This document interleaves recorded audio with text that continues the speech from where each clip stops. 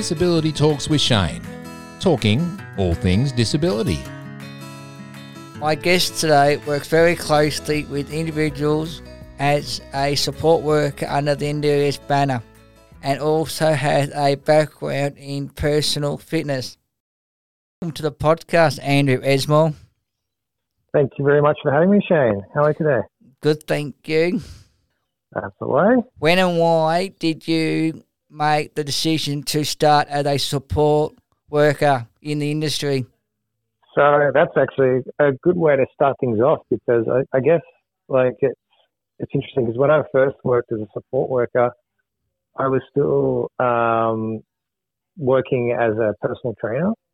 I was, if we go back to when I worked at Fitness First, which would have been, I think I wrapped up there around 2017. Oh no, actually no, it would have been like 2015. Think about it now. I was working with a couple of individuals. One had autism and the other one had visual impairment. So I found that I guess as I was working there for over a 6-year period, I transitioned a little bit from recognizing my type of demographic that worked really well. And that's where it sort of came along, and I sort of continued down that road even after working at Fitness First. I was still a PT. I worked as a mobile PT, worked with middle-aged mums.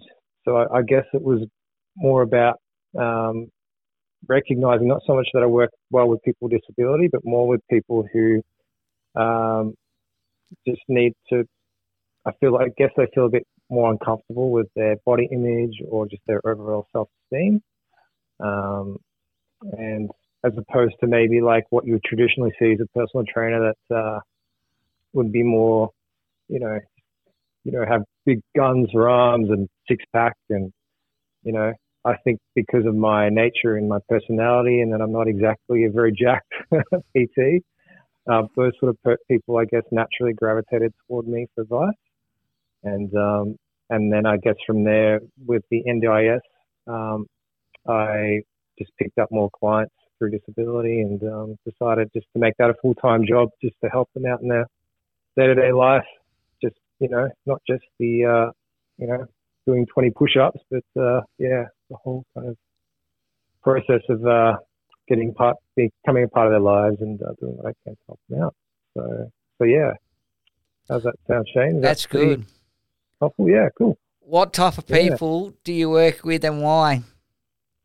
I work well with people who, I guess they just need just that extra little bit of support, for lack of a better choice of words, I guess that's why I'm a support worker. So yeah, like I have, I've got a pretty big family actually myself, and I find I get along particularly well with my younger brother. Do you have any siblings yourself, Shane? Yes, I have one older brother. An older brother. Yeah, what's his name? Paul.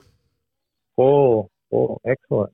Yeah. Do you hang out with Paul much? Do you see him much at all these days? Nah. Not much.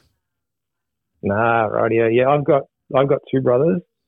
My youngest, he's actually moved into my place for a little while. But yeah, he's I guess he finds it a bit more difficult to cope and have sort of faith in himself and the processes, that it takes, to get through life's journeys. So I find I just naturally feel like good, speaking with him and just chatting about anything. It could be a serious talk or just, about video games. So I guess that's the sort of people I really work well with. Yeah. Ones where I can really inject more of a sort of task-driven personality within, my kind of way of life, but still be down to earth and, just really. And with that, I know one of your your participants that used to do a lot of that at the employment people I used to be with you at. Yeah, right. Well, that's cool. Which was there you go. Which was Ben and that. Yes, Ben. Yeah, Ben. I guess Ben, in a sense, fulfills that type of person that I work well with. He loves playing video games as well, and I guess he's really in touch with that he kind of needs that extra bit of support, so he depends a little bit on his support work group amongst these other people that help with his development. So we just really work well together in that sense. And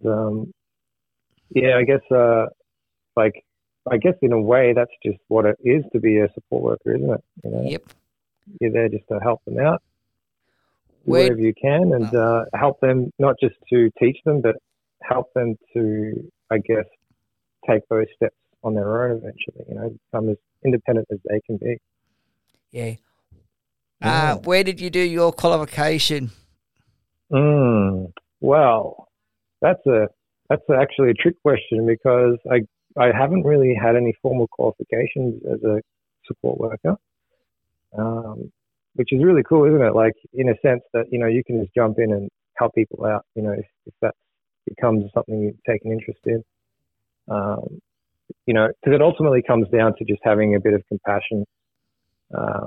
If you genuinely have that person's best interest, you will be a benefactor for them. I think, would that be, do you have any support workers yourself, Shane? Yes, I do, which is Daz, who is also my support worker and also my producer on my podcast. Oh, well, that's even better, isn't it? When they have something externally to their skill set just as a carer, but to have, a particular category of other skills that help you to propel yourself even further, like having a podcast series. I think that's even better, isn't it? Yes, it is. It makes things not just help you develop your own skills and maybe being better at communicating, but I think it just makes life just more engaging, more fun. It does. How are you finding your podcasting so far? Not bad. It's actually doing pretty good. Yeah. How many people have you interviewed at this point? About 8. 8. Yeah. Oh, well, that's not bad. Yeah, you must be finding it all right. That's good. I am. Fantastic. Go ahead. Go ahead, Shane. We worked together for a while back at the same company. Would you like to explain on some of the activities we did together? Right. Yes. So we used to go down to the bridge, didn't we? Yes, down we at did. Springvale. And that's when it all began. That was pretty early on, working as a carer myself, and that's when we met. And it was actually pretty cool, wasn't it, when we first met? Yes, with you and Ben. We all got along really well. Of course, communication skills wise, like Shane, you're really good at getting out of your comfort zone and talking to new people. That just worked really well. And I guess that's kind of like one of the big things about, you just get to kind of be yourself and just chat with people, and it's a very friendly environment. So it just helps to encourage you to just to step outside of maybe your normal comfort zone in a community-based environment. And already just in that, I think that's an important asset to I guess, having like employment-based skills, isn't it? Because the vast majority of jobs out there, you have to interact with other people. Yep. What sort of job would you like to have, Shane? Like, do you have any jobs that you're thinking of having? Or in the sports field? Sports? Yeah. Okay. Tell me more about that. I prefer a lot of the sports stuff like the AFL, NRL and stuff like that. Okay. Great. And do you want to help out, like being, I don't know, like a water boy, or like what sort of job? More into being a personal assistant to a player, if I could, or the coach. Wow. That would be awesome. Yeah, that sounds really cool. Like, what sparked that idea? Like, Just you have sport. Yeah, so you're into sport. Because the other employment or that said I couldn't. I wanted to prove them wrong. So people with disability can understand they can get that high, not just entry level employment. Yeah, that's true, isn't it? Yeah, like attitude is 99% of it, isn't it? Yeah. You know, if you're in the right headspace and if you take every opportunity to learn from other people, and it might take it maybe a little bit longer to get to that stage, but yeah, if you just stick to it, if you're persistent and consistent. And it's also hard for people to trust people with a disability. Yeah. I guess especially if you don't know the person, because on the surface, all that you know about that person is that they might have a learning disability or cognitive impairment, and yeah, I guess when you get to know the person, you start to realize that, yeah, I guess it's not as simple as just, if you have a disability, it's not possible. I mean, it's like with Ben, isn't it? Like, if we tie back with Ben again, like he's like, he just keeps surprising me with all these things that he knows. And it's not because he's like necessarily really, really gifted. I think it's just because he has a genuine interest in it. That's a good one. That's a good one. Yeah. And I think that it doesn't matter if you have disability or not. I think that's a great mindset to have, isn't it? You know, to follow your passions, because if it is your passions, then naturally you'll get better at it, and naturally you'll, start to transition, or find other career opportunities that might have better pay, and you just become very financially stable in a sense, to a degree, Yep. But yeah, that's really good, Shane. Like, have you? I guess right now with COVID, it's a little bit difficult to really go down that avenue. But are you like looking to do that maybe after COVID finishes? Yes, I am. How has COVID affected you and your participants?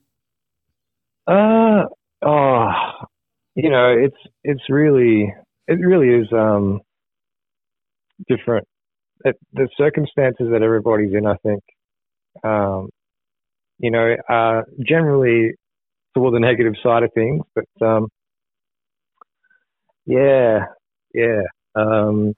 like for Ben, for example, like I think in terms of just getting out of the house and just involving himself more in communication, going to the footy club, we're talking about like maybe joining a disco, that sort of thing. So, so he can continue to develop his social skills and that sort of thing. I think, in that regard, his development is taking a bit of a hold. And then, of course, with others that I work with, it's just that social isolation, not being able to catch with your mates and, go down and watch the footy or have a barbie together or just play video games or just to chat, That's a bit rough on a few people in that respect too. So, yeah. How about you, Shane? How's it affecting you? Are you coping okay? Or? Very in different ways. In one of the big ones, I can't do my groups that I go lot of outings with and stuff like that. Yeah. So you miss that side of things? Yes, I do. Do you have any particular friends that you particularly hoping to catch up with? I catch up with someone that you probably would know of, which is Sophie from the X-Cause. Oh, yeah, okay. Wow. There you go. So have you still been chatting over the phone? Or? Yes, even face-to-face when we can. Oh, that's good. That's good. What puts a smile on your dial? I like this. Nice change of tone. I do. I do like when, whether it's myself or people that I care about, when they just hit goals. Could be big, could be small. It's just really, reassuring. Just to hear these sorts of positive bits of news. Like say, as a carer, I work with another client. His name's Micah, and he finds it difficult to regulate his anger. So it's kind of similar to Ben. That's, he needs something really tactile to just to sort of lean against, to push against, or to even knock around a little bit. So with Micah, he's a big doggy supporter. So when we lost the grand final, it really just, you could tell he didn't really, I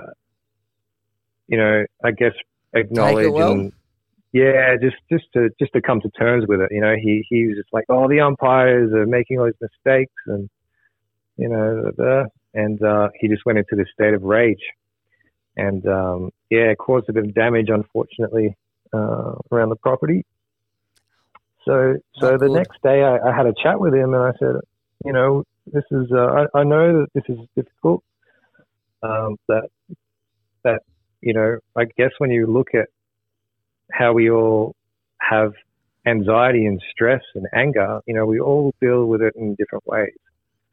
And with Micah, unfortunately, he finds it, I guess it's an extreme example of that, where he just, needs to vent. He really has to let it out of his system.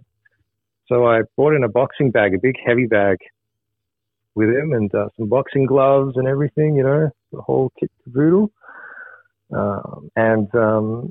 Set it up in the garage. And, ever since then, he just loves it, So it's really cool that he's not only able to vent, but he's getting fitter and healthier. And, so it's a big positive step in the right direction. So that sort of stuff really does make me happy. Well done. Yeah. Can you tell us a bit about your work side of your success story? The work side? Well, I think, let's see. I'm trying to think of one specific story. Well, with Ben, we know that with Ben that he's sort of at that point now where I think he's developed enough of those skill sets to be able to find work. So we have been looking around, and finally he got a job, actually. So I was very happy for him. Can I ask where? Yeah. So up at Keysborough, there's I think Berry Plant. They need flyers dropped off. Yep. So they decided to take Ben on board. So his job interview, and like anyone, he went through the normal procedure. That's good of him. Yeah. So once everything opens up again, he'll be heading down up that way. And will you go with him? Yeah. He'll always have a support worker. He's got a few of them. So whether it's me or one of the others. So so I'm very happy for him for that. So am I. Yeah.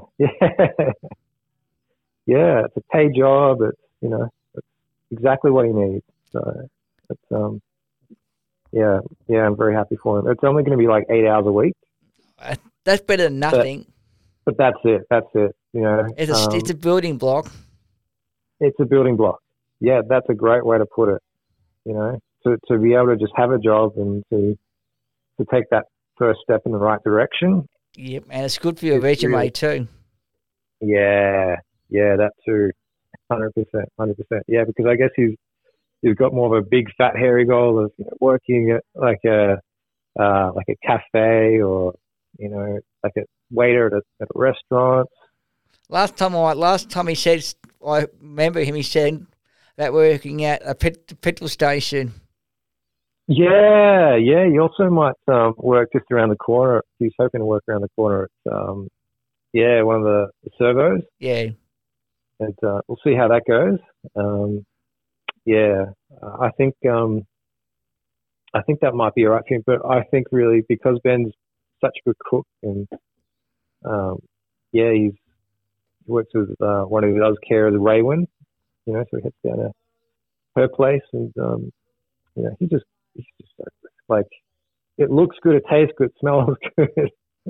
And I think it ties back with, again, like I said before, with following instructions. Like, he's good at like Hello Fresh recipes. It's anything where he knows exactly what tasks are put ahead of him, and he smashes it. So. Do you work with individuals or groups? I guess it's just individuals. I've always done that. Personal training as well. I work better one-on-one as opposed to in a big group. And I think, I guess I guess in a sense I don't naturally work well in terms of feeling. You know how it is when you get butterflies. Yeah. When you talk in front of a big group. Yeah, I mean, I get a bit of that. So, it's something that maybe I could still work on and improve a little bit better. But yeah, I think one-on-one is the way to go for me. Question I'm going to put in, do you still see your participants face-to-face or on Zoom? Mainly face-to-face,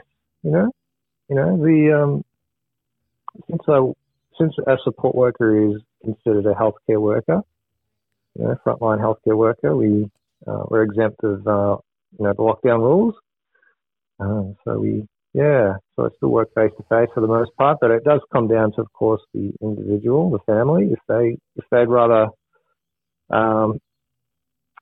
just stay at home and try to limit contact with other people, and that's the case with one of my clients down in Berwick. And I can see why. We have to stay safe to the best of our ability. Focus on the long term. How far do you travel as a support worker? Berwick is the furthest out from Melbourne.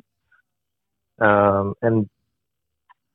go up toward Blackburn, and then south toward Dingley, and then the most inward is Toorak. So that would be... getting up to the high-end part of Melbourne. Yeah, it is. It is, yeah. It would be a dream, wouldn't it, to live up in that area? Yes, it would. Yeah. So there you go. Yeah, go ahead, Jay. What if people want you as a support worker? What do they do? Maybe knock off a few of my other clients. I'm pretty busy. I mean, I haven't actually picked up any new clients personally, to be honest, over the last few years. But with that in mind, if you do have any, know of anybody that just wants to talk, just to maybe have a discussion about maybe, how I can help them out just by having a discussion on my experience as a carer through the NDIS. I know of obviously a few other support workers. So that support group might, somebody might be able to raise their hand and help out. But in terms of finding more work, I'm probably working too much as it is. I thought I would ask the question.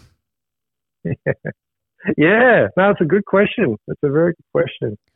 Because, I guess that's a good thing about having a podcast is people get to know other individuals, and if they want to learn a bit more about them or they might want to seek help from them, then, that's not a bad question to ask at all. It's not. If listeners would like to become a support worker, what should they do and why?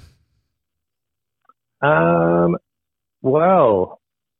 I think the most important thing to do is just to recognize that even if you haven't done any work like a support worker before, that, you know, if you're prepared to, you know, be patient and willing to just work, you know, with people with different needs, you know, then that's all you got to do, you know, because in terms of the technical side of things of actually becoming a support worker, you could, you know, like you could work for like an employment agency, I guess, I don't actually know what the phrase would be, but basically you can work at places like Mabel and Higher Up, which is where I started Higher Up myself.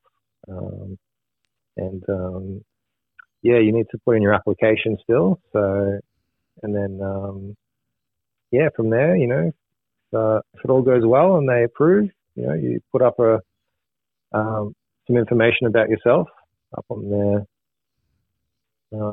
website, and then other, and then, you know, people who are given NDIS funding might actually come across your information and reach out to you, and vice versa, you know.